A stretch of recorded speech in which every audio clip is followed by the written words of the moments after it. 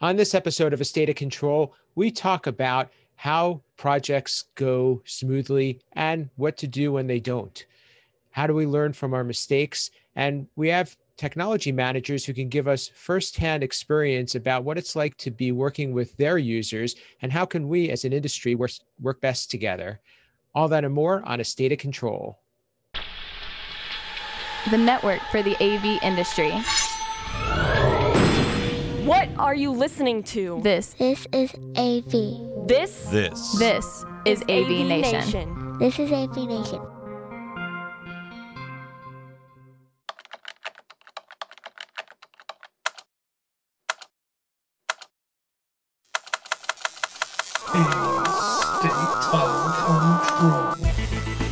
A State of Control. State of Control, episode 76. Happy accidents.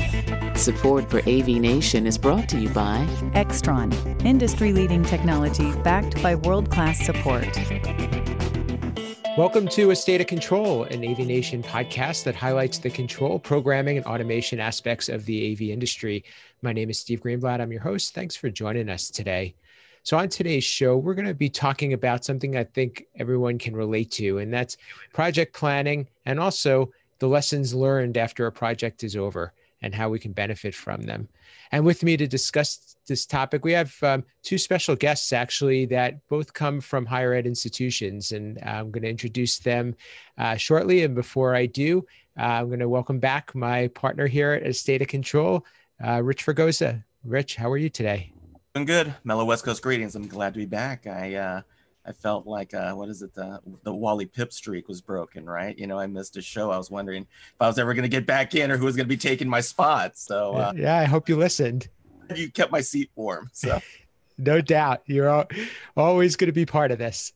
So, joining Rich today, first I want to welcome both a programmer and also a fan of A State of Control. His name is James King, and he's from Stockton University. How are you, James? I'm good. And yourself? I'm great. Thanks for being here. Well, thanks for having me. And last but not least, he comes to us and works with our friend Joe Way over at USC. His name is Raj Singh. How are you, Raj? I'm good, Steve. Thank you for having me on the show. I appreciate it. Thanks for being here. So, as I mentioned at the beginning, we all know that there's a lot that goes into making a project successful. Even though we look at what we're told and what we hear, and things are always made out to be easier than they appear. But when it comes down to it, all the bits and pieces have to work together. And that's especially the case when it comes to programming. If all of the parts are not in alignment, no matter how good you write code, you're going to have some trouble and there's going to be some issues that arise. But the key is learning from those and figuring out how to do things maybe better next time, but at least, if nothing else, building up your knowledge database so that you can be stronger and go into the next project with your eyes a little bit more open. So Rich, I know that this is something that you could probably speak to for hours, but you know, as we know, no projects go just as planned. But so what are some of the challenges that you've learned to anticipate when it comes to getting into a project, and I guess probably when we're looking at writing code?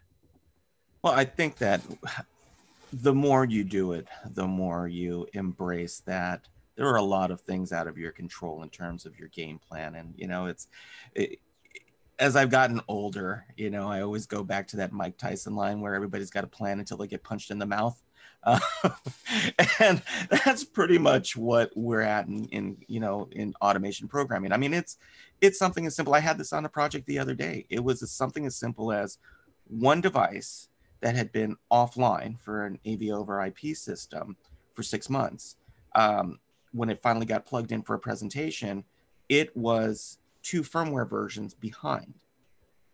However, because it was 2 firmware versions behind, because it had been unplugged and was only being used for presentations, it caused this bubble up process where the other devices didn't communicate because this one rogue device was out of there. Those are things that when you're deploying a project, everything's great. You got all your ducks in a row, everything's together. But there are those other acts of God that happen outside. And I think what it always comes back to is maintaining your flexibility and knowing that it's not if, it's when, and preparing everybody for when and not if. And it can be handled delicately and responsibly and professionally. And I think what I've found that it's a comeback to over the years is, and we've talked about this so many times about having an identity crisis as control system programmers and as integrators, is being okay saying no, or being okay saying, here is how we are going to do it. Here are the rules. We are working within the rules with you. And I know you're going to break the rules. So I'm going to fix it when you break the rules. However, we need to have triage steps in place. And I think the first thing is, don't panic. It's going to happen. There are varying levels of breakdowns in any system. We're dealing with technology. We're dealing with things that have microprocessors in them. And as more and more microprocessors get in them, there are things that code just won't fix. There's just environmental issues. And, it's more a matter these days of the interpersonal side of technology management than the technical side of technology management, and being prepared and embracing it, and being happy with the collaboration. I mean, the guy who paints the trees, they're happy accidents. There's no mistakes. They're just happy accidents, and so, embrace the happy accidents and prepare for the happy accidents.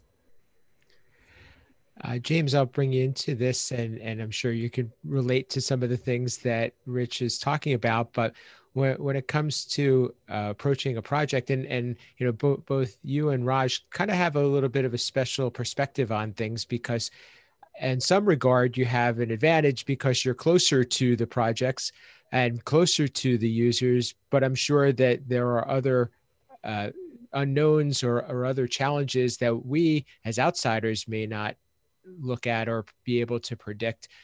Can you share some of those that you may encounter when you're working on a project, or some of the pitfalls that may not be obvious?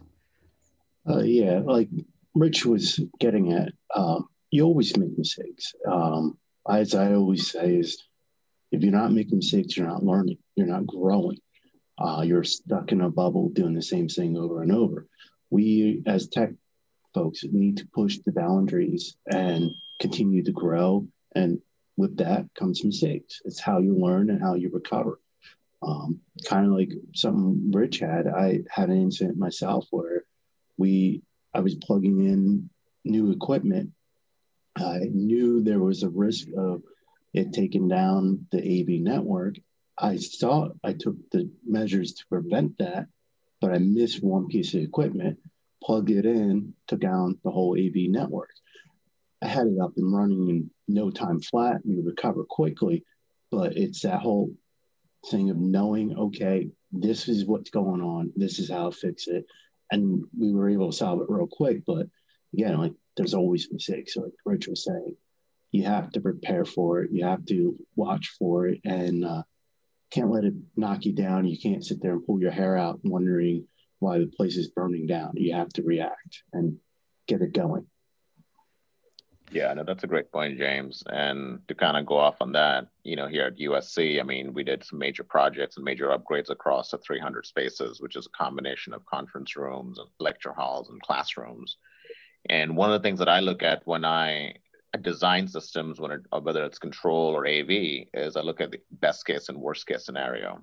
We always want a design for the worst case scenario, not the best case scenario, because, there's always good things on the upside, but it's the downsides and the failures is what we need to plan for. So with regards to anything that there is out there, whether it's control, there's a workflow, what does that look like? What does that worst case scenario look like for every situation? And then we need to account for that, because as you guys said, as both Rich and James mentioned, mistakes will happen, issues will come up. And, but what do we do to address those mistakes? How do we design systems that are scalable? I mean, if you have a few hundred spaces, and you have a small staff, then how do you give them the right tools, whether it's being able to bring up a control system in a classroom from anywhere so they can assist the faculty member, whether they can address the firmware issue that James mentioned and Rich mentioned, that, you have to track for that, because if firmware versions are behind, as AV is becoming more integrated with IT and technology, these things that may seem a nuance will become magnified because there's dependencies that have been created. As an example, one thing, so, being ITS here at USC, we work closely with all the different departments here, like facilities and CCDs. So we also do access management in our classroom. So access management is door locks and everything else. We control that. They're scheduled on and off when the doors lock and unlock. So I was looking at it that we're encountering a lot of issues, and there were issues that we have to call in security and facilities and always get it addressed. So I was like, okay, how long these have been in place? They've been in place 10 years. I'm like, these are systems and programmable systems. And I asked them, let's look at one of them. And apparently there's been no firmware upgrade that's been done for the past 10 years. So it's in the original firmware that was put in 10 years ago.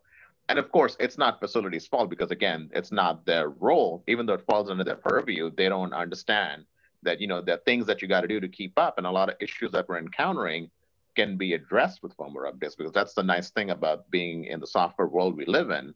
Prior to that, once you shipped hardware, that was it. You couldn't do anything else to it. But now in software, we can add capabilities and features and fixes.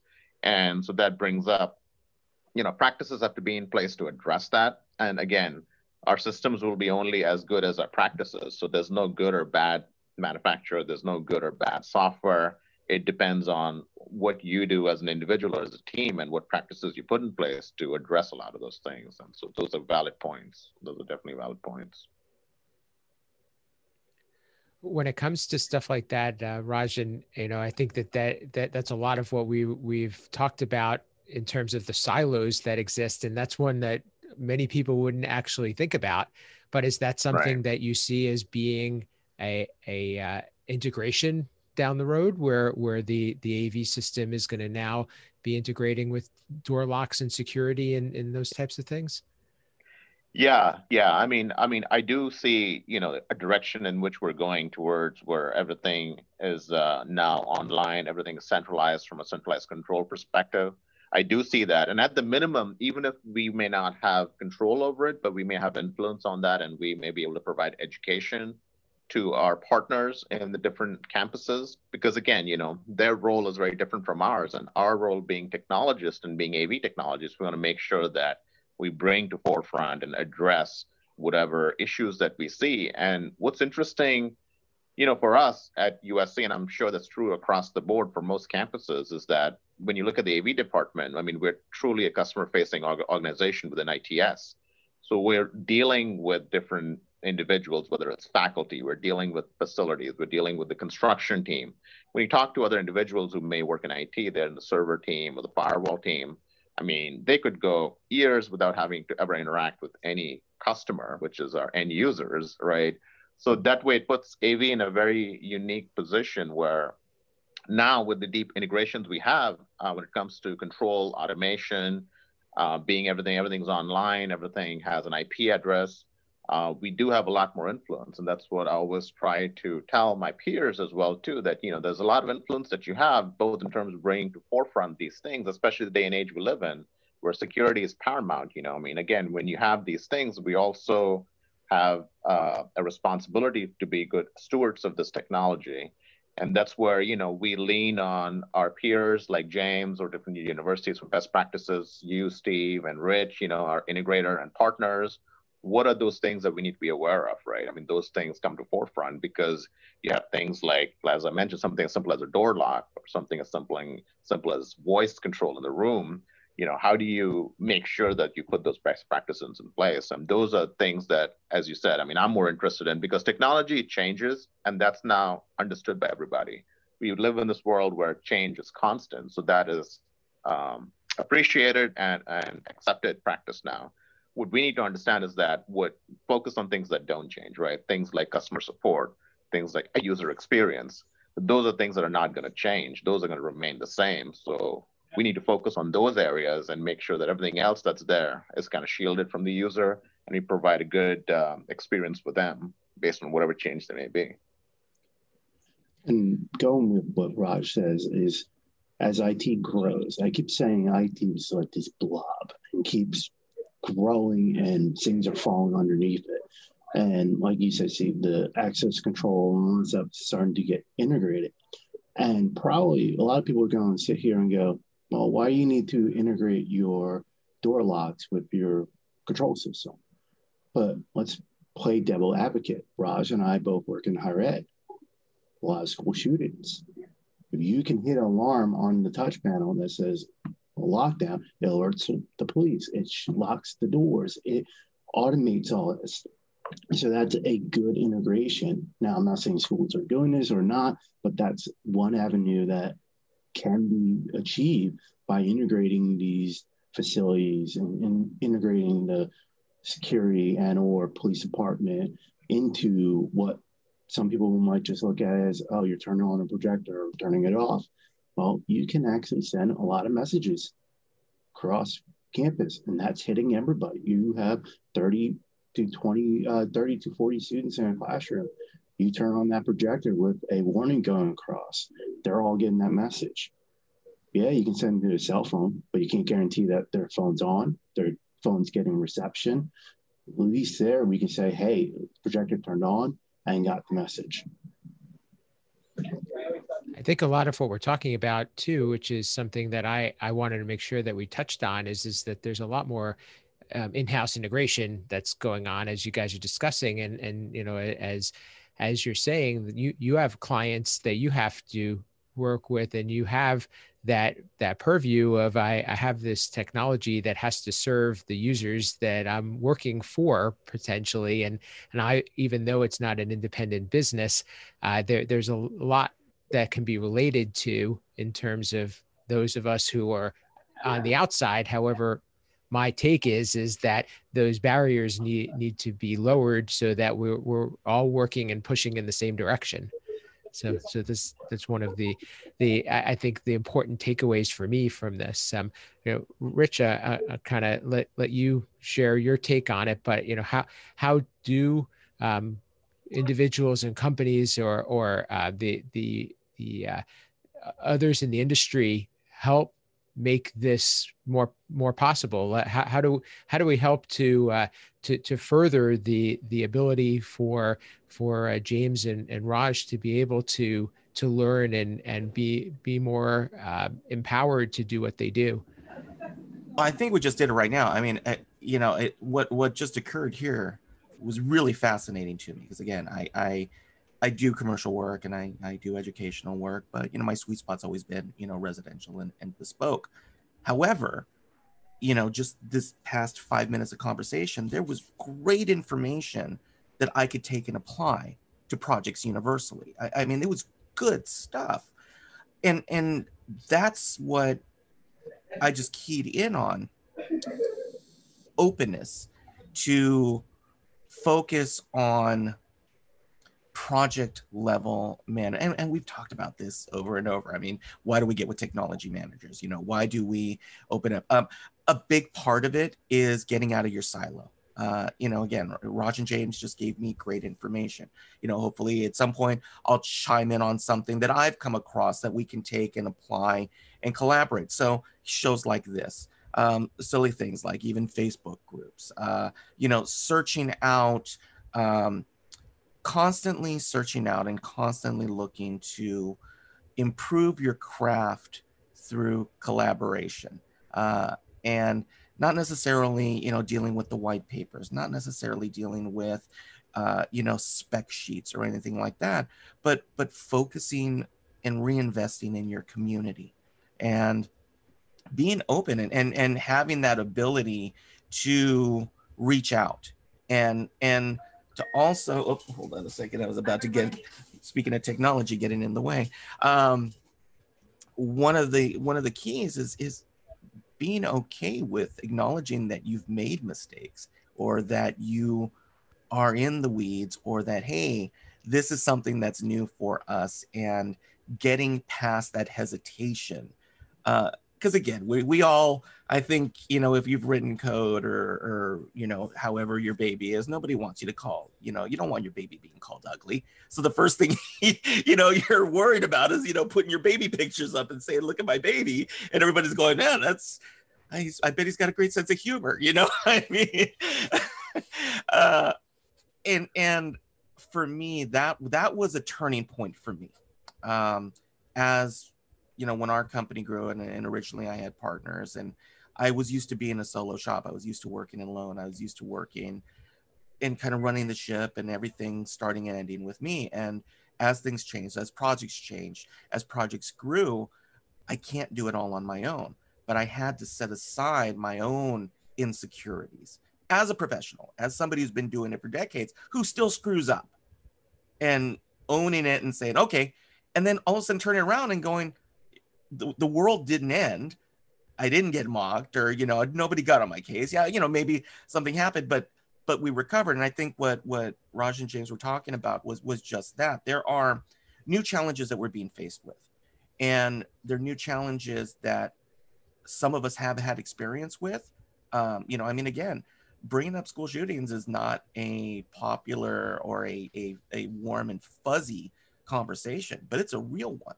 And all of a sudden it occurred to me, again, I've dealt with, executive protection services and safe rooms and all of those things. Again, there are some parallels in how that comes together, whether you're dealing with a classroom, whether you're dealing with an executive boardroom, or whether you're dealing with an executive residence. But again, what just happened, they talked about, that sent me back just right now thinking about projects going, did I cover those? Did I consider these things? I mean, did I miss something just because it wasn't at the forefront? And that's what I like about this. And that's what, it constantly reinforces to me is, what James said. I mean, he mentioned it aside, but being an active learner and being a lifelong learner, and being willing to set aside your fears of not being enough and kind of putting it under the rug and saying, here it is. We are all here to learn. We are all to support one another given the opportunity. And I think a lot of times we cut ourselves out by not giving others the opportunity to work with us. I mean, I agree. Being able to be open and working with each other is important. And that's one thing. I'm not sure if Steve and Rich is aware, but I know what Raj is. One of the things I started was a higher ed AV/IT Slack group that has people from USC, from Bates, from Rutgers, and all across the globe, even, who are in our shoes, who can say, hey, we're running into this issue. Who can help with this? And there's been times that people have jumped in and helped me, and there's times I've jumped in and helped people, and it's sharing knowledge, it's sharing that experience and helping each other out. I mean, 20 heads is better than one. Yeah, which I agree totally, James. I mean, and that's been highly useful for me as well too. I mean, being in higher ed and having that peer group that I could reach out to always, because 9 times out of 10 somebody has encountered it in the past, whether right now or or in some time in the past, or they know somebody who has. So that camaraderie and collaboration is key, I do believe, and not just within our peers, but also within our individual universities too. Like now, as I was mentioning, with control systems and everything being deeply integrated with IT, one of the things that I did at USC is reached out to a networking team to establish good relationships with them, all the different departments, because collaboration goes both ways. I mean, because we don't exist in silos anymore. We're integrated not just within campuses, but also outside of campuses to health science campus or anywhere else. And the other thing, to your point, Steve, in terms of partners coming in to help us with that too, that's where we lean upon heavily as far as not just our peers, but also our partners to ensure that, what can they bring to the table? Because there's a lot of things that we do, we may not be aware of, the things we're made aware of, whether it's best practices, whether it's things that are like, okay, we encounter some issue where, we have some older spaces where they have older lighting control, like how do we integrate with that? What I'm saying? Or we have newer stuff, because a lot of that world is changing as well too in that space where you have a lot of new entrants and they may come in but they don't follow traditional control protocols. So understanding how that is. So, just partnering with different universities, different programming companies, our partners, integrators, and I think the more collaboration, to James' point, we have, the better it is, because there's more opportunity to learn. And I think one key thing is that, the world we live in right now, most people have come to the agreement that, that mistakes will happen, to Rich's point, because again, software in a good and bad way has introduced that concept where people have this idea of what is good enough, right? And they understand that it's going to iterate and get better at some point of time. So that's another key thing. And for me, at least, that's been instrumental, is working with end users and ensuring that. One other thing that I do want to point out is that, is understanding that when we work with end users, we want to engage them early on rather than do all the work and then bring them in, because then this creates this issue where they may not like, or they may not appreciate that some of the feature set that they were looking for was not incorporated. So we always want to engage with them at a very early on basis, whether it's, because at the end of the day, no matter what we do on our end, no matter what product mix there is, from a user perspective, right? I mean, they are only interested in what they see, what they touch, what they hear in a room. And what can we do to ensure that those senses of a user, when they walk into the space, are addressed in every way? And that's a seamless, frictionless operation for them. I totally agree. Like, one of the projects I just got done was an audio upgrade to what we call our coffee house. And when I sat down to look at the project, the first thing I did was sit down with the vet services people who use it. And I go, tell me how you use the space. I mean, I don't use it. I can sit here and throw all the bells and whistles in. I need to know how they use the space.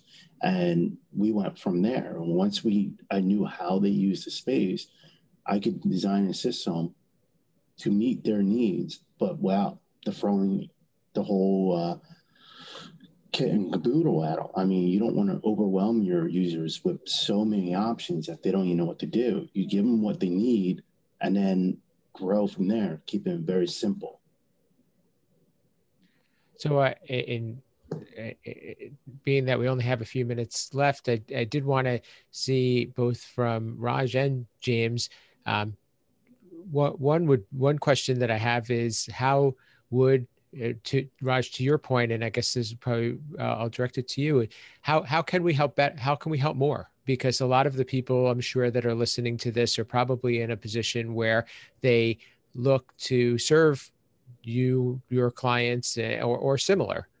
Yeah. So for me, the main thing is just understanding and collaborating. So key thing for me is, like I said, there's one thing for us is that, we cannot be learning everything at every time. And that's where partners like you come into play, where you can educate us like best practices, especially, and not just best practices in terms of use cases, but also for the worst case scenario that I talked about, right?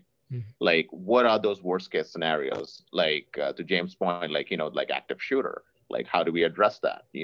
Because on our end, because we have responsibility for our spaces, and that responsibility is not just based on technology, but it's also the well-being and security for everybody as well too. So what are those things that we need to address for collaboration in those spaces? Like, for hybrid learning right now, I mean, that's a big thing. Zoom is the flavor of the month right now. I mean, that may change. It used to be Skype. Before that, it used to be something else. And again, so one of the things that that I look for my partners is that what can they do to provide me solutions that focus on those three things I mentioned: the customer experience, customer support. We don't want to look at the upside. We want to look at, okay, when things break down, what can we do to address that? Because it's usually the upside is what allows us to put a product in, but it's the downsides that keep us employed in university, right? So those are the things that I look for when I work with my partners, and those are the things I want to be educated on as well too. I agree. My whole thing is I think it's changing, but like Raj says, having a partnership and not a third party or integrator company coming and going, this is how you do it, but almost sitting down and saying, hey, how you want to do it. I had a situation where we did have to go outside, and they were doing the heavy lifting, but we were still using my code, and their in-house code programmer who wanted to test out, making sure the equipment was working, looked at my code, was like, well, why are you doing this? This doesn't make sense. And that was because he didn't know our users, didn't know our environment. And I was like, our users don't like doing it that way. This is how they want to use the system. And I feel that's happening more where, especially in higher ed, where us tech managers are getting more almost that respect. Like I know Joe has said this a couple of times where he was in a meeting and they didn't give him the respect until they were leaving and they saw CTS on the back of his name. That shouldn't have happened. We are getting that respect and working with people like Steve and Rich as more of a partnership instead of them coming and going, this is how you do it. This is best practice, blah, blah, blah. Almost like, I don't want to say this, but like talking down to us, because really we know what we're doing. I actually, on another project, I had an integrator tell me that, like, he's like, you don't know how nice it is to work with someone who knows what they're doing. Instead of just going, oh, just do it and can't answer the questions. We're now building that relationship, that partnership, that the projects are getting done correctly in time because we're not fighting with each other. Thank you for that. And I appreciate that. And I think I'm going to let Rich have the final word on this, but but I have a feeling that we're in agreement that we want to be able to have the ability to perform better. And I appreciate you sharing that insight for us, and a lot of the same desires are what many of us have. Just sometimes I think that they're not necessarily conveyed properly, or we're stuck too much in a channel versus looking at everybody as a level playing field, saying we're all in the same boat together. But so Rich, I'll let you wrap this up, in terms of your takeaway and a recommendation that you would provide for someone that's looking to do things better. What kind of sum up what you've heard today? Honestly, it's just Google automation or Google whatever you need to on the interwebs, and this what we were just talking about.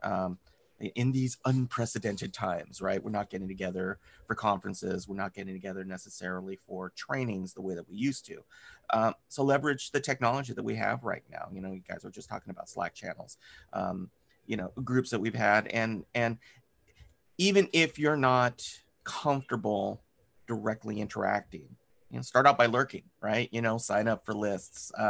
There's lots of great lists that are out there that are part of your daily morning process. I know for me, the first half hour of my day is just kind of reviewing through technical tidbits that I find, and taking that information. And sometimes it's good information. Sometimes it's just click and delete, but making sure that you are actively looking for all of the sources of information. You got a smartphone. Instead of, maybe Sudoku or Tetrising it, on that phone for that 5 minutes, take that moment, take your emails, categorize them very quick for technical tidbits, make use of the community channels that are there.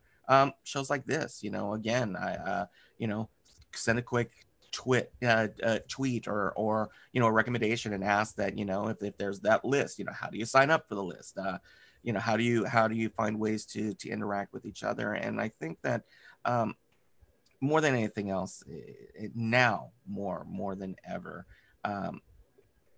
really focusing on getting out of your silo, because you are dealing with varied industries, and we're not just 25 years ago, it was pretty straightforward what we did. There was not that many avenues outside of some relays and RS-232 cables, some DB29s, and that was about, or DB15 cables. And at this point now, it's more a matter of let's focus on grabbing as much information as you can outside of your silo. Well, I think that's a good one for us to all take away. And that'll do it for today for the show. And I appreciate your guys' thoughts on this, and this was very interesting. And I know I learned some things and had some good takeaways myself. So I'd like to thank you both for being part of it. First, I'd like to start with James King from Stockton University. How can people get in touch with you? I know you and I spend some time on Sunday mornings on AV in the AM. So however people can reach you or learn more about what you're up to. First, thanks for having me. Like I said, this is probably one of my favorite podcasts. As being an in-house programmer, really resonate with what I do. But yeah, people want to get hold of me. The best is on Twitter at AV_James King, or you can also check out my monthly articles for the new Higher Ed Digital Magazine, where I write about IT in AV. So those are probably the best two places to get a hold of me. And what's the URL for that? Sorry, what was that? What's the URL for the Higher Ed? HigherEdAV.com, I believe. Great, thank you. And Raj Singh from USC, I read your feature piece actually on the Higher Ed online magazine. So thank you for being with us. How can people get in touch with you and learn more about what you do? Yeah, thanks for having me as well, Steve. So people can reach me at my email at Raj, that's raj.singh, SINGH @usc.edu, or also on my Twitter, which is at RajSingh7722. And I'd be happy to answer any questions or anything that people want to know about me. And I appreciate having the show, Steve. Thank you. Thank you. And last but not least, another great show, Rich. Thanks for being a part of it. And I'm glad you're back. So how can people get in touch with you and learn more about what you're up to? I'm glad to be back. And honestly, I mean, this was, for me personally, this was great information. I'm stealing stuff from James and Raj already. I had already got my wheels going. You better follow them on Twitter. If you want to find out more about our company, you can type my name into the interwebs. Things show up, both positive, hopefully mostly positive. I don't know if there's too many of my legendary escapades anymore on there, but you can also find me on Twitter at rfragosa. You can, more importantly, I would love if you could find us here on our avnation.tv suite of shows, here with my good friend Steve, or as well as some of our other shows. We've got Resi Week, AV Week, we've got, it's so many suite of shows, so many great shows. And again, we were talking about kind of grabbing information, and you never know where you're going to get information. There's a lot of affiliated shows that do relate directly to what we do. That you really ought to check them out. And so obviously see us here and support our sponsors in every way you can, because we love doing it for you. Thanks. Very well put. And I'll add to that EdTech, which I know that James has been a part of, and that's another great show, especially if you want to learn more about this part of the industry. And I was recently on, which I don't think has been published yet, but an AV Profession. So that's about the business side of the AV industry. But thank you for listening, and thank you for joining us, and make sure that you do reach out and let us know what you like and what you want to learn more about, and what want to hear more from in terms of the different parts of the industry. If you want to reach me, I'm at Steve Greenblatt on all social media, and my company Control Concepts at controlconcepts.net. But other than that, that is it for today for A State of Control.